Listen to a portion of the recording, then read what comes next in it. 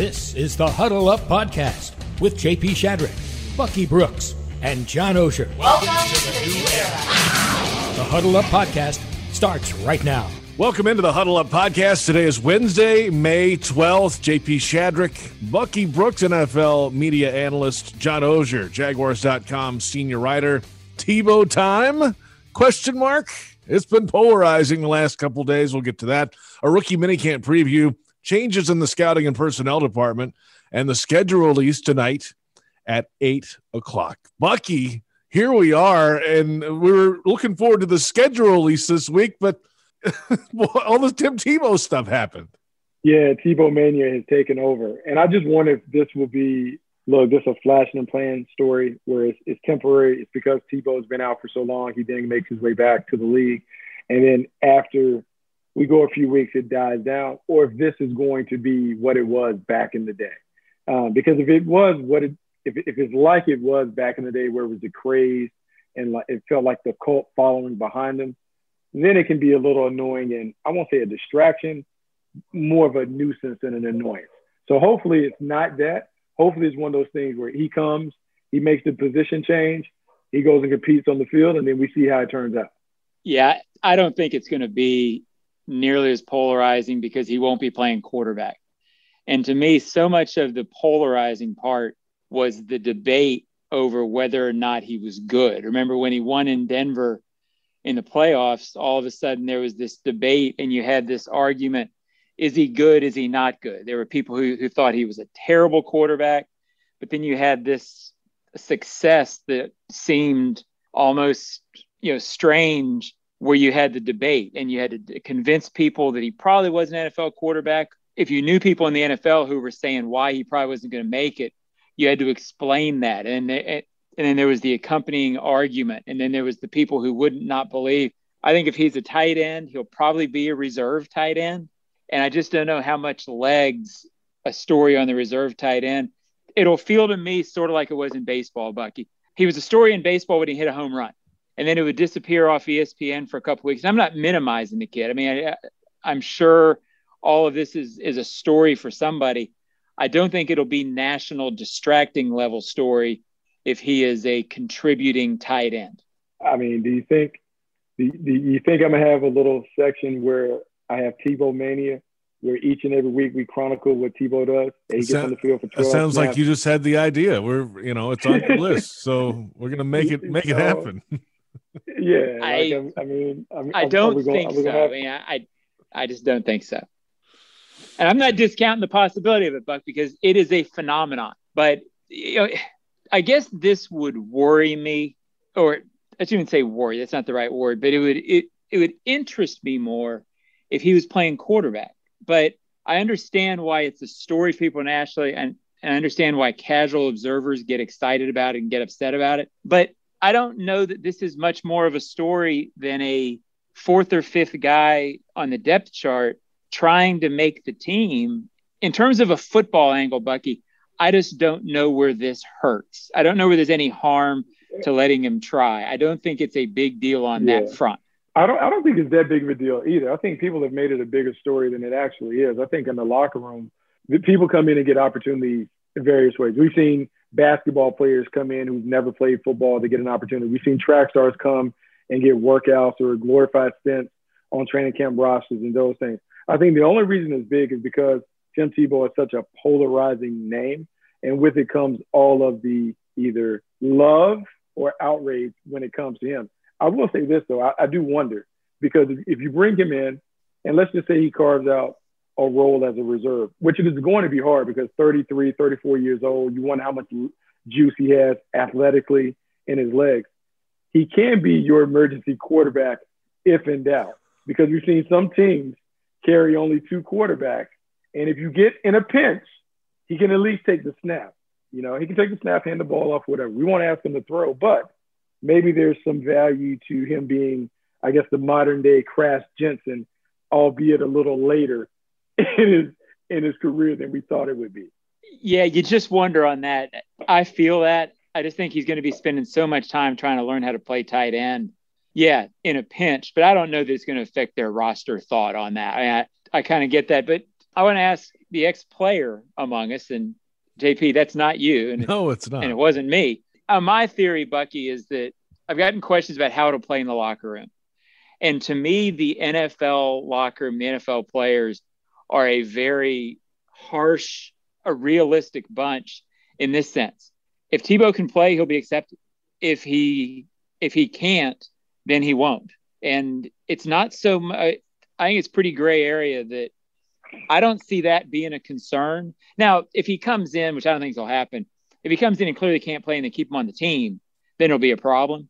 But that's not going to happen. But how do you think it'll go in the locker room on that front, Buck, from somebody who's been in that environment? I don't think it'll be that big of a distraction. I think people will treat him like you treat some of the guys that come in as street free agents that you just don't know. You have to wait and see what he looks like when he plays. I think that's the great thing about football. I mean, the ultimate deciding factor is how he performs on the field. And if he comes and surprises and does all that, you're going to have guys that root for him. You know, the funny thing is, I mean, what his last game was what? Was it 2012? 1993. 2012. I mean, that's a lifetime ago. Like when you think about players playing on average 3 or 4 years, that's 2 cycles. They don't even really remember Tim Tebow.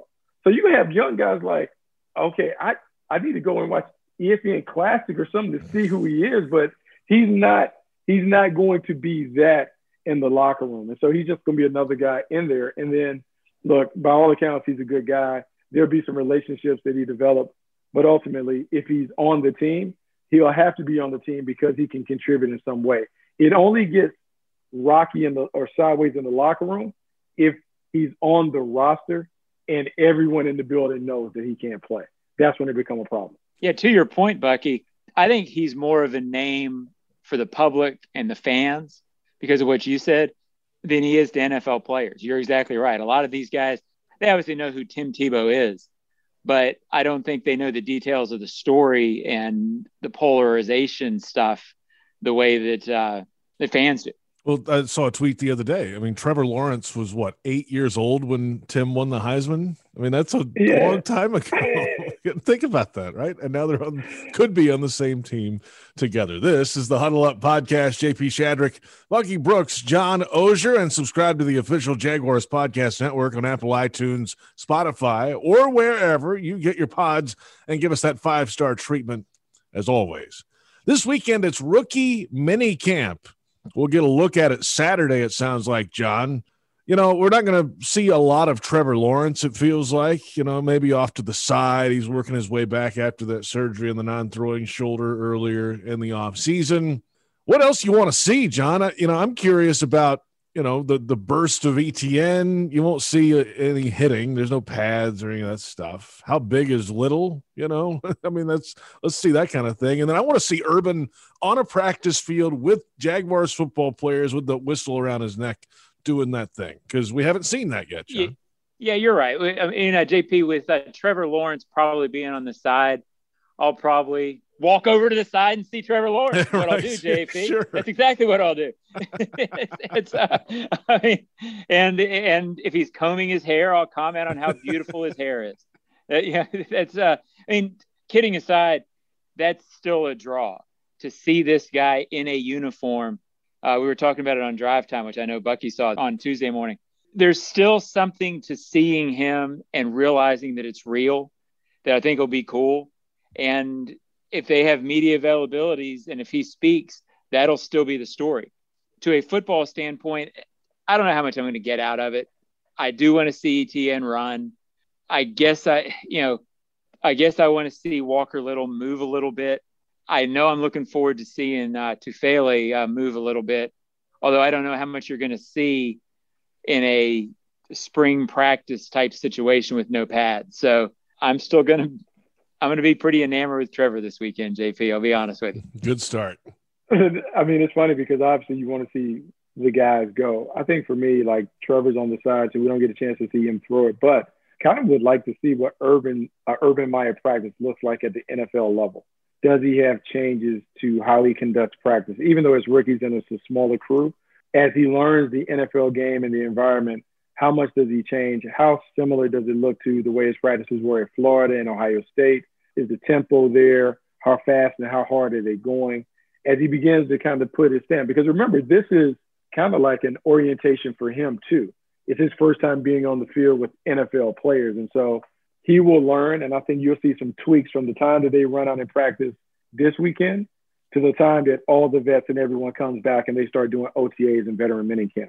This is the Huddle Up Podcast. Season tickets are briskly going out the door, and very soon, single game tickets will be available once the schedule is solidified. Visit Jaguars.com or call 633-2000. You know, there's been some recent changes in the front office, Bucky. A combined 66 years of Jaguars experience is no longer with the organization. Mark Ellens, college scouting director, out. Paul Rell, the assistant college scouting director. Andy Dingler, assistant director of player personnel. And Chris Driggers, director of pro personnel, all gone. They survived some changes throughout their time here, Bucky. So why now? It feels like this is a time where there is a lot of change in scouting and personnel departments. Why now? You know, it's a complete reboot on the organization. We've seen that from top to bottom. We've seen a lot of new faces in prominent roles that are now a part of the mix since Coach Myers kind of taken over. And so when you have a new head coach who has, I would say, most of the power, if not all the power in the football part of the equation, and then you have a new general manager in Trent Baalke, typically what you do is you want guys who are familiar with your philosophies and the way that you go about doing business. And those guys have done a really good job. They've been around for a long time, but sometimes you just kind of want a fresh perspective as you're moving forward. And it may be through no fault of their own. Sometimes you just want your own quote unquote guys in those roles as you move forward. And I think we saw that. And some of the writing was on the wall when we saw some of those guys come in right after Trent Baalke got the official title as the general manager. And, you know, he and Coach Meyer will put together the front office the way they see fit. So, look, I'm disappointed with some of the guys because you know them, but I'm not surprised because that's kind of the way business is done in the National Football League. Well, I think it's significant too, JP, that the four who were let go, and I'm with Bucky, you know, I know all four of them. I've known all four of them for at least 10 years, some of them 20.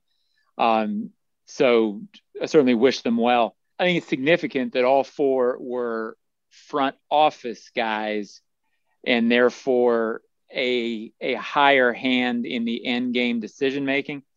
Significant, the area scouts, the guys who are on the front lines and doing the research, talking to people at the colleges, did not change. I think people can get confused by that sometimes. Well, why wouldn't they just get rid of all the scouts if they're moving into a new direction? Why not make this incredible change? And Bucky, you've done this before, so tell me the difference. Area scouts are often information gatherers, and the relationships that they have at the college are very important. I guess elaborate on that somewhat. Yeah, so, you know, it's different. The hierarchy is one where at the top of the food chain, you have the decision makers. And the decision makers don't necessarily need to be your best scouts. They need to be able to take in all the information, kind of swish it around, and make a really good decision based on what is in the best interest of the organization. Your road scouts, your area scouts, they're kind of the lifeblood of the scouting program. Now, some teams operate differently where the scouts are your information gatherers. They get the background and they do all the legwork in that regard. But some teams employ what I call real scouts, guys that can see it, guys that can evaluate, guys that can give you a true, honest opinion on how a guy projects to the league. Yes, they do the other stuff, but they evaluate it.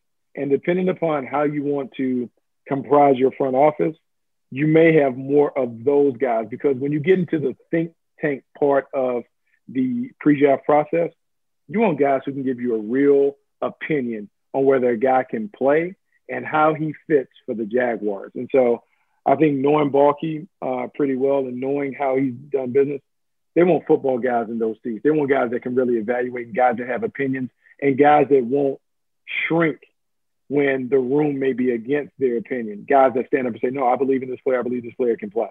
I'm always fascinated by this, Bucky. The guys that you just talked about, the guys who don't shrink, are really important because it's easy to shrink in that situation. If you've got a GM who's the boss, and he says, well, I don't like this guy. You know, the guy who will stand up and speak his mind is rare, but incredibly important if that GM will listen to him. Yeah, no, it's really important. You got to be strong. You got to have conviction. I think the number one thing when you talk to young scouts or you're teaching young scouts, you're saying have conviction. Be able to stand on the table for your guy. Don't worry about the way the room is leaning or if it feels a certain way. Just, hey, let's make sure that what you see, what you wrote in your report, you believe, and then defend it. And then there's a time when you need to back off on it when it comes decision-making time. But when you're presenting the player, go all in. Do it with conviction. I think as a young guy say it with your chest. Be bold in the way that you do it. Because, look, man, you don't build a great team with mediocre evaluators and scouts. You have to have guys that are willing to swing for the fences and say, hey, I believe this guy is going to be a really great player, and here's why. I want to see Bucky in a meeting, JP. Yes, I do. Pound the table. Well, no, I've heard the phrase pound the table. Bucky said stand on the table. So I want to see Bucky in one of these meetings. He's up there. He's standing on the table, his chest's out. He would win that battle against me. Right. Because I'm under the table. We would all buy in to what Bucky has to say. No, it's true. No, I mean, I think that's it. And I think you have to know, man, you got to have some courage, because when you think about the personalities that are decision makers, you think about Coach Meyer and you think about Balky. Those guys are not going to blink, and they're big personalities. And if you go up there meekly saying, well, maybe they don't want to hear that. Like, they're going to stare you down and be like, yeah, next on the way. So you have to build yourself up enough that when you make that presentation that you can sway them and you can captivate their attention, because if not, you're wasting their time. And then you got to be right down the line too. That also helps at the end. You got to have some dubs. You got to be able to chalk up some dubs. And so here's what's funny. Rookie minicamp coming up. This is when you're the most anxious as a scout, right? Because the guy that you put the big rate on, the guy that you stood up on the table and said, hey, my little corner is going to come in here. He's going to light it up. And then you get there and you have to see the one-on-one reps. And privately, what you're doing, JP and Johnny, you're sitting there like, come on, make a play, make a play, make a play, make a play. you just wanted to make a play so you can feel validated. Because the worst thing is when that guy goes a long stretch without making a play, or if he looks like he's out of place, that's the problem. When I was in Indy, Bill Polian, who was the president at the time, said the one thing you don't want is to walk off that field and see a couple of guys that can't make it. He said sometimes it happens. There are guys that first day that look like they don't belong. And it's relatively rare, but it does happen. You can show that you don't belong that first day. You usually can't make the team that day. But that's a nervous day for the guys who bang the table, no doubt. That's John Oehser, Bucky Brooks. I'm JP Shadrick. It's the Huddle Up Podcast. We get our final thoughts today on the schedule release due tonight at 8 o'clock on NFL Network. You'll probably see some leaking on Twitter throughout the day, but I'm curious what you guys hope for the Jaguars. I'm all about this primetime game business. There hasn't been enough, and well, there's probably a good reason why. The team hasn't been that good, and who would want to watch that after 8 p.m. on a national television basis over the last few years? The last Monday night game the Jaguars had was 2011. The last Sunday night football game the Jags had was 2008. It's been a long time. They've had that divisional primetime game, that's been on early in the season before those even go on Fox in the past. So I'm going to think there are 3 primetime games when this thing is announced. I'm just guessing. A Thursday night divisional game, probably the Jets Monday night game, and maybe another like West Coast game, either the Rams or the Seahawks on a Monday night. That would be mine. I know that's a long Monday night trip to come back from, but hey, got to earn it. That's my thought. Bucky, what do you want out of this schedule for the Jags? I just want them to have an opportunity to get on prime time, to show the football world that, look, it's a new time. Coach Meyer, Trevor Lawrence, everyone getting it done. That's what I want to see. All right, first of all, guys, you know what I want. I want 17 1 o'clock home games because then I can drive home and be in bed by 9 o'clock. Right. So that's priority A. But, JP, I don't know that we're going to – I get that everybody's excited about it, but I don't know that this is the year that we're going to see a bunch of primetime games. They were still 1-15. They are still a smaller market that has not performed in a long time. So I think you'll see the Thursday night game for sure. I'm hoping for the fans' sake for a primetime home game on Monday night. I don't think there's any way in the world they get a Sunday night game. I think that you definitely have to earn your way to that. But I think 2022 is when you're going to start seeing the big jump. And I just wonder about this year. I'm hoping, but, the realist in me says perhaps not. And John, Tuesday reports by The Athletic that London is in play again, and the Jags would host one of two games at Tottenham Hotspur Stadium in North London. We'll see the details of that tonight, it sounds like, and I guess that's going to be until it's not. I mean, we'll see what the plans are. What you never know with the COVID and all that stuff going on. My impression is that obviously the Jaguars want to be there. In terms of they want a presence in London. Shad Khan has made that clear, and I'm assuming that'll be the case until he says it's not. So I know some fans don't love it. I know other fans don't mind it. The UK fans, who we've got to know a little bit, JP, obviously most of them like it. But to me, I think it's just something that it is going to be a fact of life until they say it's not. And I'm assuming that Urban Meyer is on board with it because if it's going on now, then he has to be on board with it. So cheers to you, I guess. You're right. I'll have a pint for the Jags. I guess we all will, maybe at that point. That'll do it for the Huddle Up podcast. Bucky Brooks, NFL media analyst, joining us every week. John Oehser, Jaguars.com senior writer, and I'm JP Shadrick. Remember to subscribe to the official Jaguars Podcast Network. It's on Apple, iTunes, Spotify, or wherever you get your pods. You're listening to it right now, most likely, but give us that 5-star rating and a comment. We'll catch you next time on the Huddle Up Podcast.